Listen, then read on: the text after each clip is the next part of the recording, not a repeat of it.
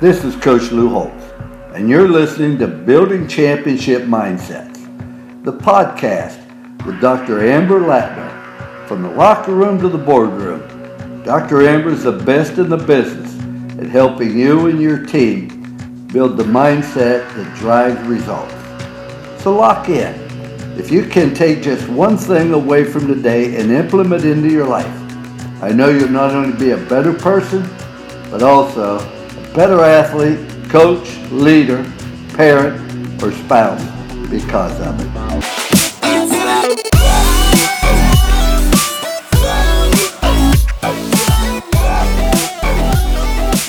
Ladies and gentlemen, welcome back to Building Championship Mindsets, the podcast. I am your host, Dr. Amber Latner, and I just want to welcome you to episode 9 of season 1 of our podcast. And today we're going to be talking about building block 8 routines. So we are just ecstatic and humbled by the number of people that have been tuning in each week throughout the course of season 1, which is really looking at building your mental performance foundation. So what are the foundational building blocks that go into mental performance? And as I just mentioned, we are on building block 8, which is our 8th and final building block of that sort of season 1 foundational program. If you've been tuning in each week, you know where we've been and what we've been building. But for those of you who are just joining us, I'm going to briefly recap the last 7 building blocks that we've talked about, and then really dive into, our 8th and final building block of routine. So week 1, we looked at awareness, and building block 1 with our featured guest, Mr. Bruce Bowen, 3-time NBA champion and just amazing man and father and NBA analyst for ESPN now, looking at, again, the importance of awareness and how we must be aware before we can enhance. And then we moved into building block 2, right, which was motivation, and featured guest Serge Pay joined us, former NHL hockey player and current hockey agent. Again, understanding what is our why and realizing that it is our job to motivate ourselves. Building block 3 was confidence, and we spoke with a former colleague and former soccer player, friend of mine at the University of Notre Dame, where we played together. She played pro soccer for 7 years. And again, looking at what does confidence mean, and how really at the end of the day, confidence is a choice. And as women, as athletes, as leaders, as people in this world, we have to choose confidence every single day. Building block 4, we had Dr. Pat Ivy join us to talk about intensity management, really understanding what is our zone of optimal performance and how do we get into and manage that zone to perform at the upper level of our capability on a more consistent basis. We then moved into building block 5, which was attentional control, and Cam McDaniel joined us, who played football at the University of Notre Dame and is currently playing professional football as well. Again, just how does our mind work from an attentional standpoint, and how can we place our attention on the right things at the right time to drive performance? Building block 6 was emotional management, and Bo Scaife joined us. Bo is a former professional football player at the NFL, played at the University of Texas, and is currently an entrepreneur, as he likes to refer to it, as a ballerpreneur, right?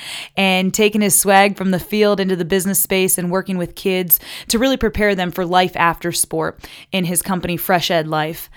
Building block 7 was mental rehearsal, and we spoke with former Notre Dame football player Lee Becton and how his nickname was the Artful Dodger, and really what was his cutting edge to help him see gaps that nobody else could see and execute to drive his performance. And he really attributed a lot of that to mental rehearsal and going through the games prior in his mind, because you know what your mind perceives, your body can achieve. And we really dove into how do we do great mental rehearsal and really see it to achieve it.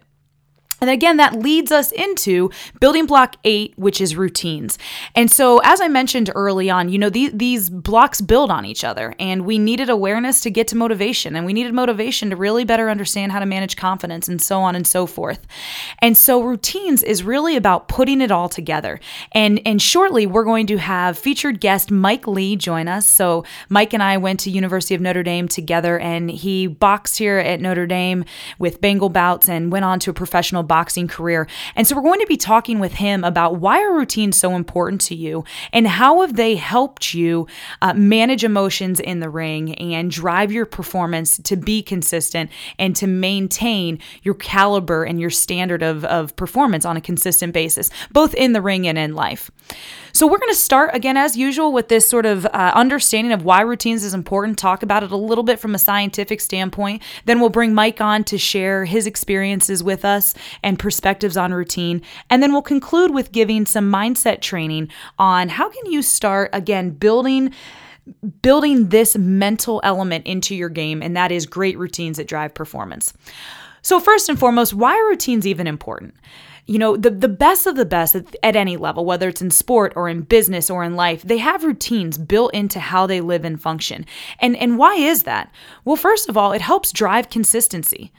It drives consistency in how we think and how we function. And I know I've referenced this book before, but there's a book called The Mundanity of Excellence. And it just talks about how, excellence is not this sexy, glamorous thing that, is on ESPN feature highlights every single day. The core and the essence of excellence is consistency over time in the day in and day out daily habits that prepare us to deliver excellent results, right? ESPN highlight reels do not happen at those moments of execution. They become possible from the daily consistency of the grind, right? And the grind doesn't have to be a negative thing. The grind is a beautiful thing. And to learn to love the grind, to get into it. And so routines help get us into a groove where we can begin training and developing the motor programs and the mental programs that lead us to success on a consistent basis. The other things that routines allow us to do, particularly in the midst of performance, is they give us somewhere to direct our attention. And instead of being, distracted by the crowds or by the internal dialogue, if we have set routines that we can go to, that we can place our attention on and work through, they can give us a sense of control and a sense of calmness about what we're doing and how we're doing it, so that big games, quote unquote, aren't necessarily big games. They're just something that we do, right? These are competitions. These are games. This is the big performance, right? Of in trial or in a surgery, as if you're a doctor. And so again, routines help create a sense of control, consistency in what we're doing. And, like Pedro Alvarez, professional baseball player, played for the Pittsburgh Pirates for a very long time, and he's now at the Baltimore Orioles. He said that even as a pro, he expected to go through 2 to 3 hitting slumps a season, right? Which, whether you think that sounds good or bad as a pro, he understands that, slumps are part of the process. But the one thing that he always had and that he always went back to was his routines. And so even when he was in a slump, as discouraging as that can be, he would focus his attention onto the routines to get him through that. And sure enough, eventually, just like going into any slump, you can come out of a slump. And his routines was that consistent element that helped him stay composed, stay focused, stay ingrained and embedded in the process, to work through it, to hit through it, and to eventually come out on the other side. There's also, baseball is one of those games, I think, that really lends itself to routines in a lot of different ways. But there's a great video that I'll post in the episode notes of Evan Longoria and how he really leverages routines for his at-bat routine so that he never gets discouraged or distracted by an error or a foul ball or a strike or any of those elements. He understands, this is part of being a pro baseball player, and he's got a routine that he goes to. And within that, Dr. Ken Ravizza, who is an amazing sports psych professional out of California, who has worked with Evan throughout the years, he has this great phrase in the video that says, garbage is going to hit the fan. And so when garbage hits the fan, you need to have something to go to, right? It's not an if garbage hits the fan. It is. That's part of life, right? We know that life isn't always sunshine and roses. It isn't always home run hits, right? It's a lot of just grinding through at-bats. It's a lot of just grinding through life and dealing with garbage when it hits the fan. But routines become a way that can help us deal with that garbage in a more consistent way, in a more productive way, if you will. And so again, check out the episode notes. I'll put the link to that video. And it really discusses how Evan uses routines and his mental game, and how Ken has been able to come alongside of him and really help formulate just a really solid, consistent, stable mental approach to playing baseball, but then also how that just applies to life in general. The other things that routines help us do is routines minimize the amount of info that we have to consciously process. So if you can right now, wherever you are located, cross your arms. Okay, that probably literally took you a split second to do. You don't have to think twice about crossing your arms. If you haven't done it yet, do it real quick. Cross your arms. Okay, nice and quick, nice and simple, etc. Now I want you to cross your arms in the opposite way. Okay, so if you're right-handed right now, it's not right over, it's left over. What did we notice? It took a little bit longer, right? We had to think about it. Some of you may have even had to go back to your normal way of crossing your arms and really see how your hands were positioned, and then consciously process how we get our hands positioned in the opposite way. That's the beauty of routines, right? Routines create this ease, this consistency, this lack of conscious processing that has to happen, which frees up space for us to think about and process other things. Imagine if every time you went to brush your teeth in the morning, you had to think about, okay, now wait, how do I brush my teeth? And if you want to challenge yourself, now try to do it in your opposite, your non-dominant hand, right? And see how awkward that feels, right? Because that's a routine element to what we do and how we do it. And by embedding routines into how we live, it can drive consistency. It can free up conscious processing space for us to take in different information, to solve different problems, to be more emotionally aware of those around us, right? And to be more socially and emotionally intelligent in the situations that we're in, so that we know how to adapt, how to adjust, how to position ourselves to be successful in these various moments throughout the course of a day. So again, routines are important because they help drive consistency in how we live and function. It gives us somewhere to direct our attention so that we can manage distraction better. And finally, it helps us to manage the amount of conscious processing that takes place so that, again, it frees up elements to be processed toward other things to step our game up and take us to the next level. The next element I really want to think about as we talk about routines, one of my favorite all-time quotes is from Aristotle, and he says that we are what we repeatedly do. Excellence, therefore, is not an act, it's a habit. It's a habit, right? This excellence is a habit. And when I was doing mental conditioning and coaching down at IMG Academy in Bradenton, Florida, I had a room full of 100 tennis players. And I asked them, what is a habit? And so I have this young man from Portugal raise his hand, and his thick accent, he says, a habit is something that you do so often that it becomes a part of the very essence of your being. And I was like, but still my heart Romeo, right? This kid's 15 years old, and that's how he defines a habit, right? A habit is something that you do so often that it becomes part of the very essence of your being. But aside from sort of the just very articulate way he stated that, think about that for a moment. A habit is something that we do so often that it becomes part of the very essence of our being. And Aristotle says that excellence can be a habit. Imagine if excellence became part of the very essence of our being. Wow, this is how we have to live and function, right? And excellence, again, is not always this glamorous thing. It's this consistent application of doing the right things in the right way over time, so that when our performance moments happen, when our big opportunities to shine come, it's not this scary moment of pressure that overcomes us, but rather this state that we've ingrained in ourselves that we just get to merely demonstrate and apply and put forth the very habits that are the essence of our being. And so I want you to think about this process of how routines are connected to excellence. So if we think about it again as a process, routines lead to habits, right? And habits lead to consistency. And it's this consistency that really leads us to excellence. And so routines become sort of the initiating factor of creating habits of excellence, of creating consistency in how we live and how we think and how we function and how we communicate and how we build relationships. And it's this consistency that gives us the courage to show up and to bring our best selves to whatever domain that we're in, right? To be a consistent person, whether we're at home or at work or in sport or in competition. Now, I'm not saying there's not variations of how we bring ourselves to these different places and the different energy levels that we have to show up. You know, that being a husband or a wife or a father or a mother is going to look a little bit different than, executing a play on a football field.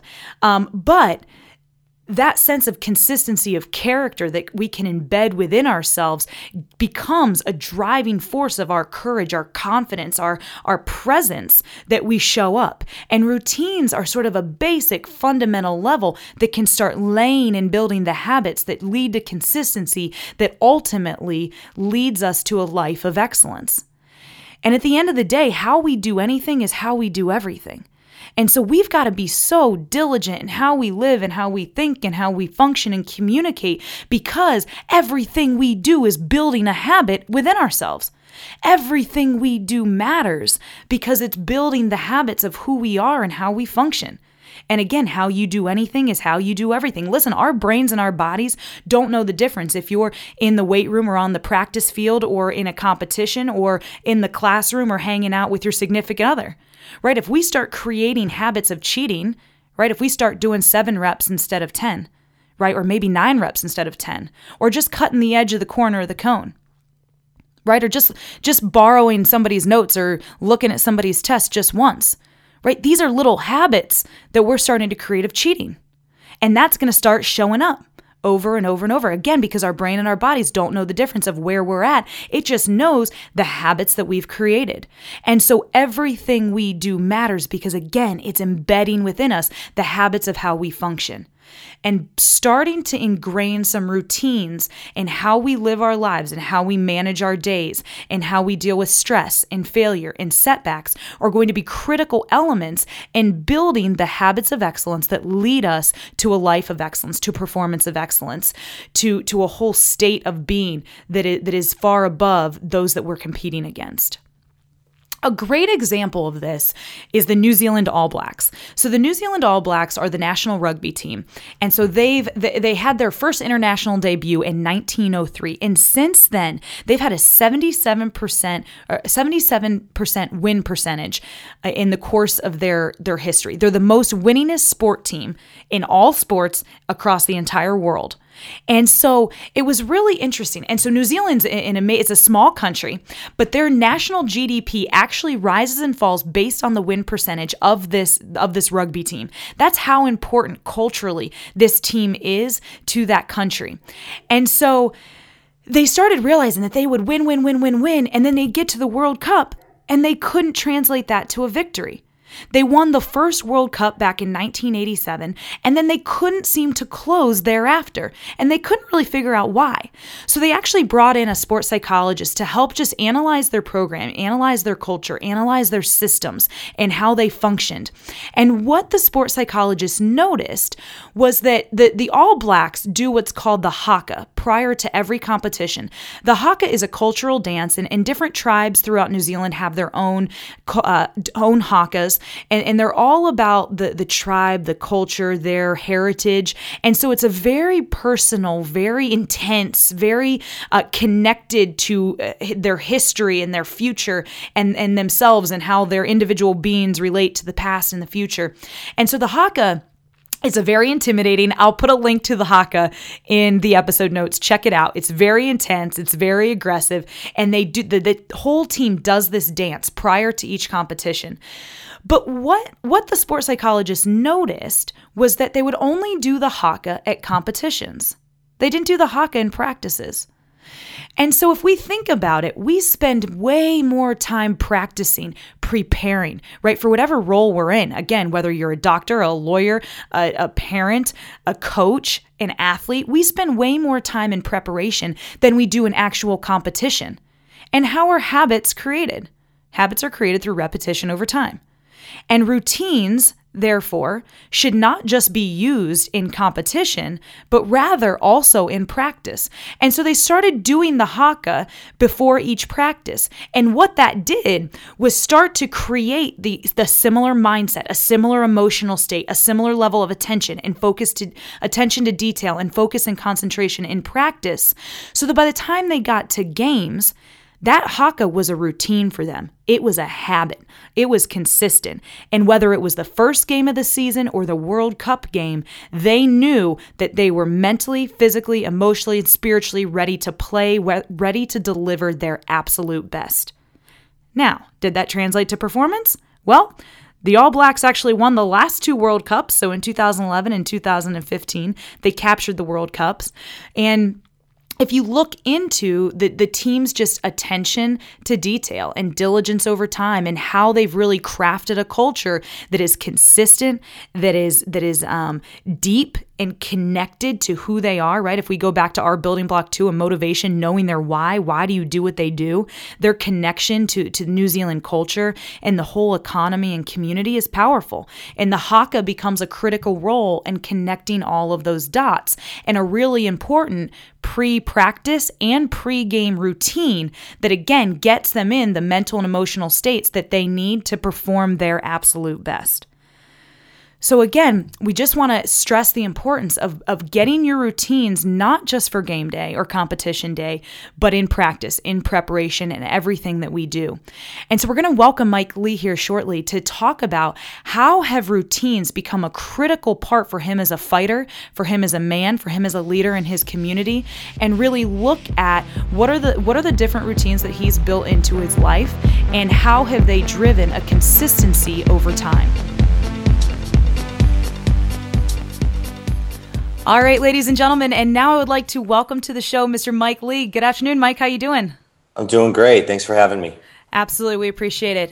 Give a quick background on Mike. So Mike graduated from Notre Dame in 2009 with a finance degree from the Mendoza College of Business, and was signed by Top Rank out of the amateurs after winning the Chicago Golden Gloves as a boxer. And so Mike is currently just won his last fight, which puts him at 19-0 and ranks him 12th in the world. Mike, congratulations. This is awesome.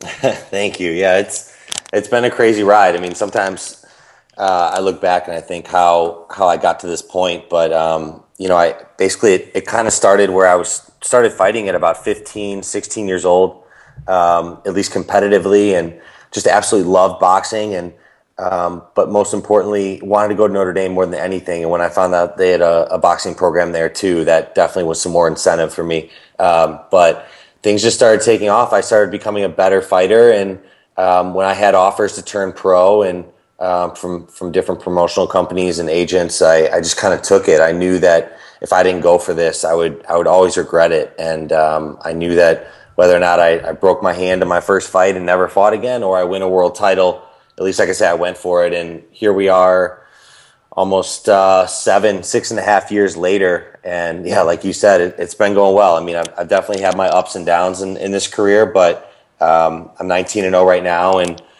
ranked top 15 in the world in all the belts. So this is a big year for me to have some big fights, start fighting the top 15 guys in the world. My past 2 fights, I fought a guy who's 21-3, and then my last victory was a guy who's 18-1. So we've definitely stepped up the competition and stepped up every aspect of our training, both mentally and physically. So I'm excited. You know, at 29, this is kind of like the prime and peak of my career for a fighter. So I've got a few years here to really go after the dream that I've been chasing after for a long time, and then figure out what to do with the rest of my life, I guess.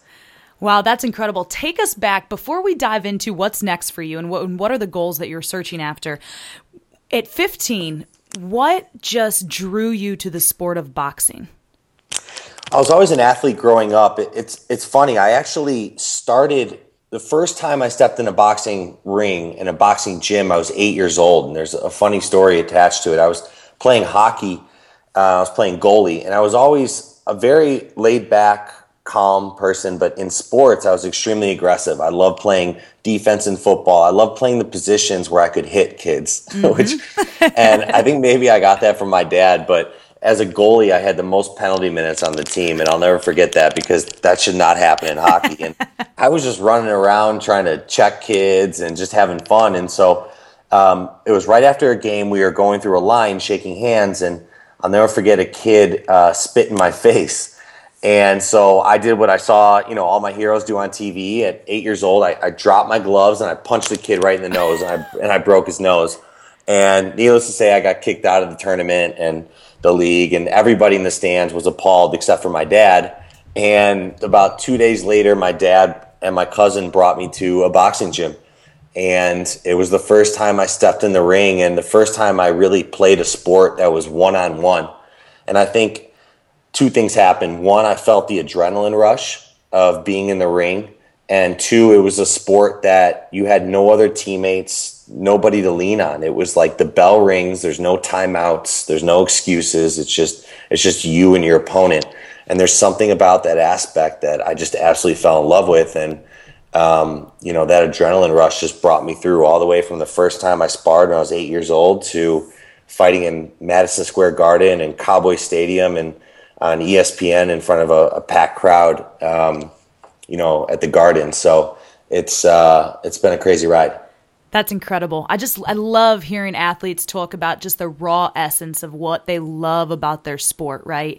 And that sense of just physical contact and no excuses. Talk to us more about the mentality and what it takes to be an elite boxer from the mindset standpoint.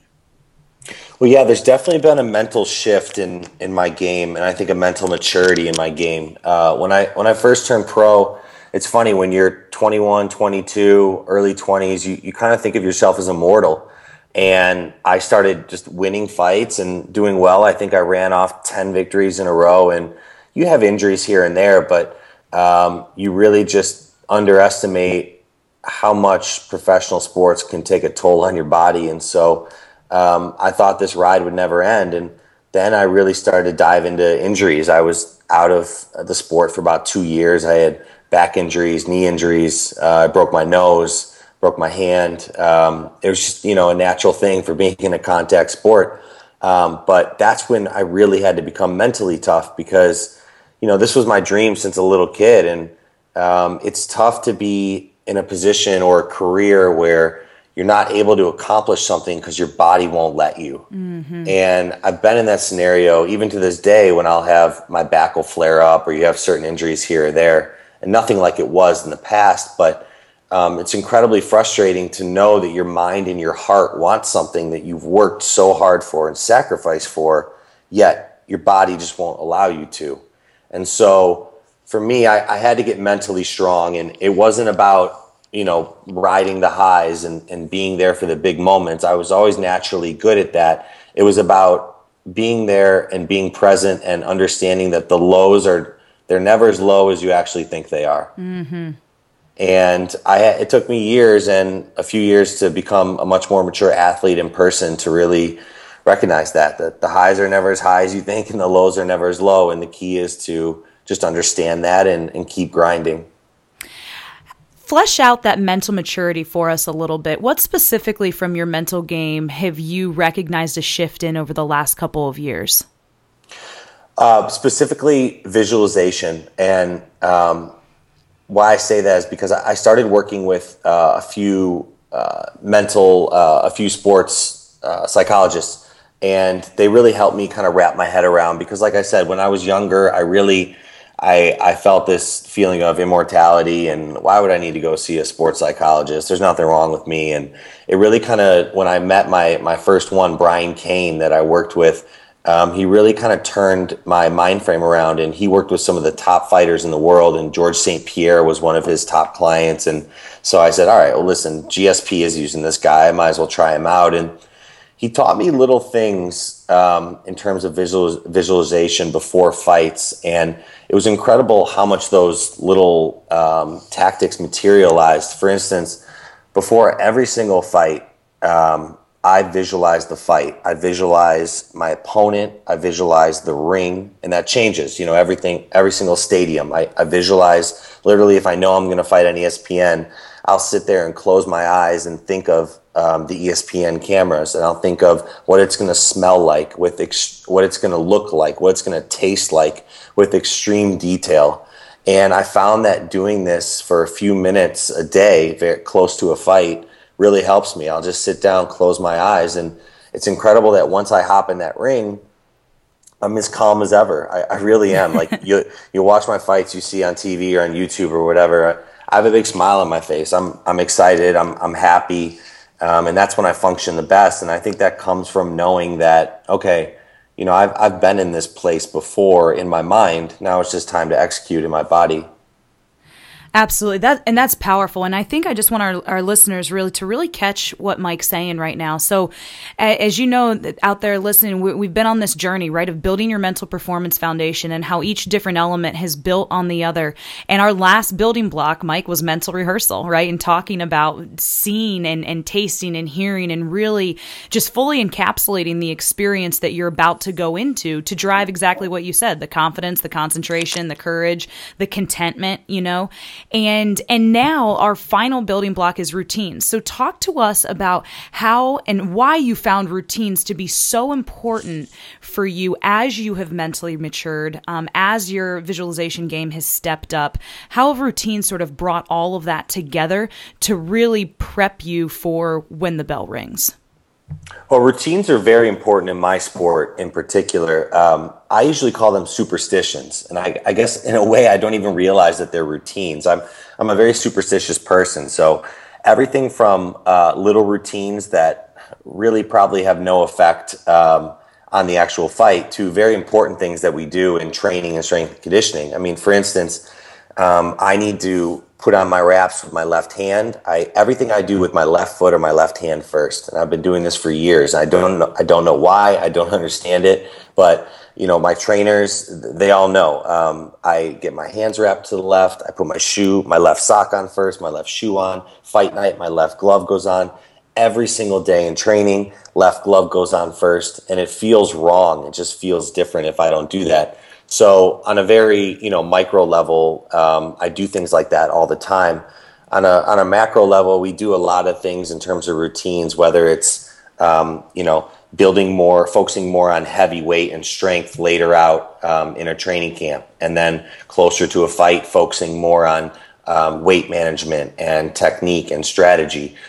There's kind of an ebb and flow of a training camp. And that's really where having a great team, which I have to give credit. I have a phenomenal team and very supportive team around me of, you know, top world-class coaches that really help me with that. But there's a million different routines that I kind of get into either on a daily basis or in a long-term basis throughout a training camp. And it helps me because it just adds this level of like familiarity for me. You know, even though I've been doing this for years, there's times when, you know, camp goes haywire, when I get an injury or I'm not performing the way I want to, or things happen all the time, not only in life, but especially in sports where things can happen in an instant, whether I'm sparring and all of a sudden my left elbow bothers me and now we have to readjust. And for a week, we have to really focus on my right hand. So having simple, small routines kind of help me and give me that sense that, okay, everything's going to be okay. I love that. And you really echoed what we discussed earlier about how routines give us a sense of consistency, right? They give us a sense of control. The other thing I think that it allows you to do, and so from just hearing you, I put my left gear on first and always on the left side and move over, it gives your mind somewhere to go, right? In a calming effect. And so one thing I always, want to caution my clients with, whether they're athletes or business people, is that whether you call them superstitions or routines, you want those routines to be things that are always going to be in your control, right? We had an example of one athlete who had to eat pink Starburst before every match. And all of a sudden he had an international match and they didn't have Starbursts in that country. And so he couldn't gain them, and it threw his whole game off. And so from the mental standpoint, right, what I love about your essence of putting the stuff on the left side first is that's a routine that's able to be consistent regardless of where you are, who you're competing against, where you're competing, what arena you're in. And again, it's all stuff that you are always going to have on you. So for those of you listening that are taking this element of routines in, hear Mike, but here at the deeper level, again, it's things that he always has with him, that is always in his control and isn't dependent on anything external from him. So thanks for sharing that. I also love, Mike, how you talked about sort of macro type routines and then more micro type routines. If you could share a couple of maybe specific within fight routines during performance routines, if you will, that you have, that you are sort of go-to for you. Sure. Well, I know during the fight, one of the main things that we do is, we get down to the corner and the first thing they take out my mouthpiece and we take a deep breath. And it's really important to slow the heart rate down. But I think mentally, whether I'm sparring or in a fight and we just had a crazy round, maybe I got rocked, you get back to the corner and the first thing they do, like I said, they take out your mouthpiece and you take that deep breath in through your nose and kind of hold it and let it out. And it's almost like it triggers your mind into knowing, okay, you've been here before. Let's slow the heart rate down. Let's slow the breath down and let's just get back to what we're doing. It's really important to kind of switch off that fight or flight. That's a natural tendency. I mean, you're fighting another elite fighter in front of thousands of people on TV. It's like it's natural for this adrenaline rush to kick in. But what's funny is what makes the best fighters in the world who they are. For instance, Floyd Mayweather, arguably one of the best of our generation, is how relaxed they are. Mm-hmm. And so it's little routines like that breath routine I'll do, or even a little superstitious thing when I come in the ring, of going inside and outside the ropes really quick. Little things that I'll do throughout the fight like that will kind of calm me down. And I think that the calmer the fighter, the better the fighter. That's powerful. And again, for our listeners, hear Mike saying, so that fight or flight response, we talked about that in Building Block 6 with emotional management and the power of the breath. And so now again, routines are taking all of these things that we've discussed and incorporating them into simple mechanisms to be inserted before, during, and after performances to drive that sense of control, drive that sense of readiness and confidence to step out and perform your absolute best. Mike, talk to us a little bit about the importance of training like you compete. Well, yeah, that's really important, and that's really what sparring, and I guess for the listeners that don't quite know what sparring is basically fighting in training camp with headgear on and heavier gloves, so you protect yourself from, heavy damage and cuts and whatnot. But many times in sparring, it's all out. You're fighting other top fighters and egos come into play. And while you're working on things, it's natural. It's a fight at the end of the day. So sparring is as close to the actual fight as you can get. And it's very important to, it's tough. Some days you definitely want to take days off. And I'm not going to lie, there's days when I get in there and I just don't have it. But it's very important to try as consistently as possible to perform at the highest level that you can and basically go as close to 100% as you can, because what you don't want to do is kind of walk through and just go through the motions in practice and training the whole time without having that mental and physical capacity to go all out. Because I promise you, there's been times in camp when I haven't really trained as hard necessarily, or I've pushed back a little bit when I should have. And sure enough, in the fight, you're not going to be able to do that. And your body won't react and your mind won't react. But like I said before, if you've been in the situation before, mentally or physically, it's so much easier to get through it. And why I say that is if you're in sparring and you feel like I can't even go another round, but you somehow mentally find it in yourself to push through that round, when that happens to you in the fight, it's not all of a sudden a moment of panic, because in your mind and in your body, you've been there before. You've had that moment or those times in training camp when you felt like you couldn't go on and you still did, or a moment when your left eye got hit and you can barely see out of it and you only can fight with one eye.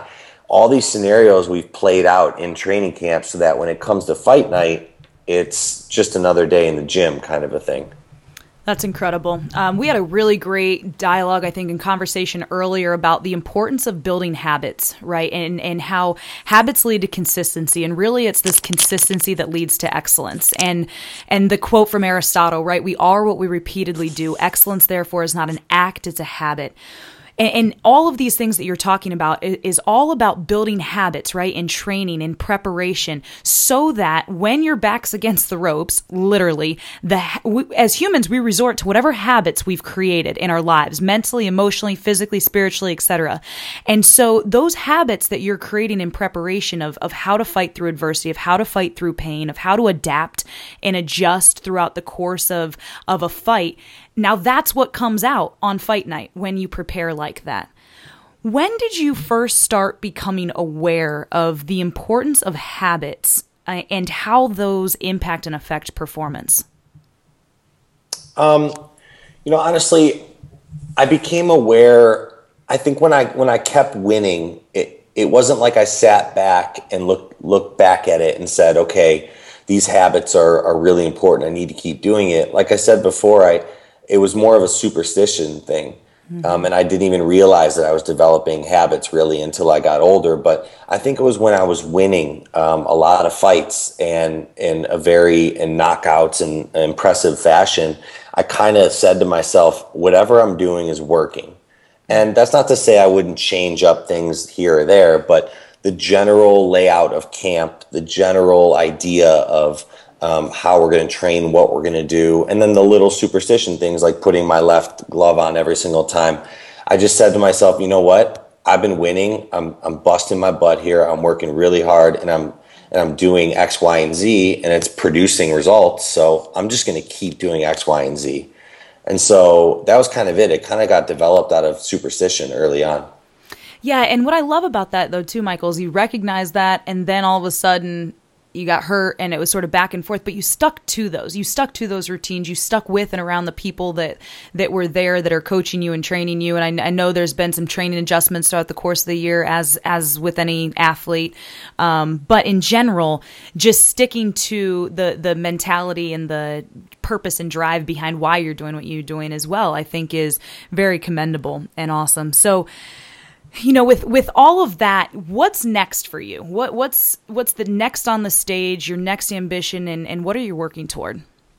Yeah, I mean, ultimately, I'm working towards winning a world title. That's my dream. And I feel in my heart, in my mind, in my body that I can accomplish it, that I will accomplish it. And I've never been closer than I am right now. So, I recognize that I need to become a better fighter. Every single fight, I want to feel like I learned something from that fight. Like the last fight, for instance, I had a tough fight, but I learned a lot from it. I learned what I need to do different in training camp. I learned what I need to do different in the fight. And so my idea is to have 2, probably 3 more fights this year, finish the year out 22-0, and by the end of the year be in the top 5 in the world. And at that point, it's when it really gets fun. That's when the big offers come to fight on Showtime, HBO, to fight top guys all over the world. And that's when I get to sit back and say, okay, let's really see what I'm made of. And so for me, it's just continuing building my endurance, building my physical capacity, my mental capacity with my team, and making the smart, right choices in this career, because it's a very short one.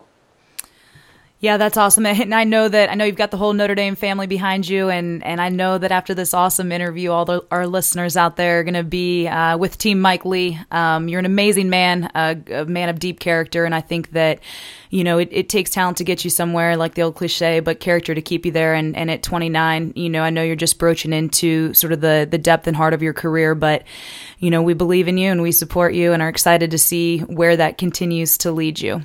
Yeah, thank you, Amber. That means a lot. Yeah, hopefully I can keep getting engaged with the Notre Dame community, possibly even put on a big fight there on campus. I think that'd be amazing. That would be excellent, and you let us know how we can help you out here. But on that last go, Mike, what is your mindset on routines? Again, at the end of every interview with our featured guests, we ask them, what is your mindset on the building block of the day, if you will? Because it's about building championship mindsets, and we really want our listeners to be building the right ways to think about all of these different elements of the mental game. And so from your wisdom and insights and experience and expertise as both a fighter and a man and a leader in your community and circles that you run in, what's your mindset on routines? I think they're absolutely a necessity. I think that routines are a necessity, good routines. Like the old saying, you need to control the controllables. And I think that's very important in life. And I've gone through a lot of things in this sport. And I think that I've learned so much in this sport through the ups and downs that it's translated into a lot of areas in my life, and I'm grateful for that. And one of the main things I've learned is that you need to keep good routines and, good people around you, because it's those routines that keep you consistent and, keep things going in the right direction, even when everything feels like it's falling down. Powerful. We'll do a mic drop there. Mike, thank you. Thank you so much for your time. It was an absolute pleasure. Thank you. Talk to you soon. Appreciate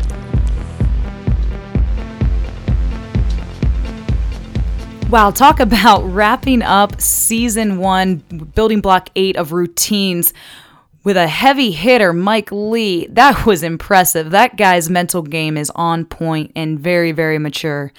I just love his calmness, his confidence, the thoughtfulness that has gone behind how he prepares, how he competes, and just how he lives on a daily basis.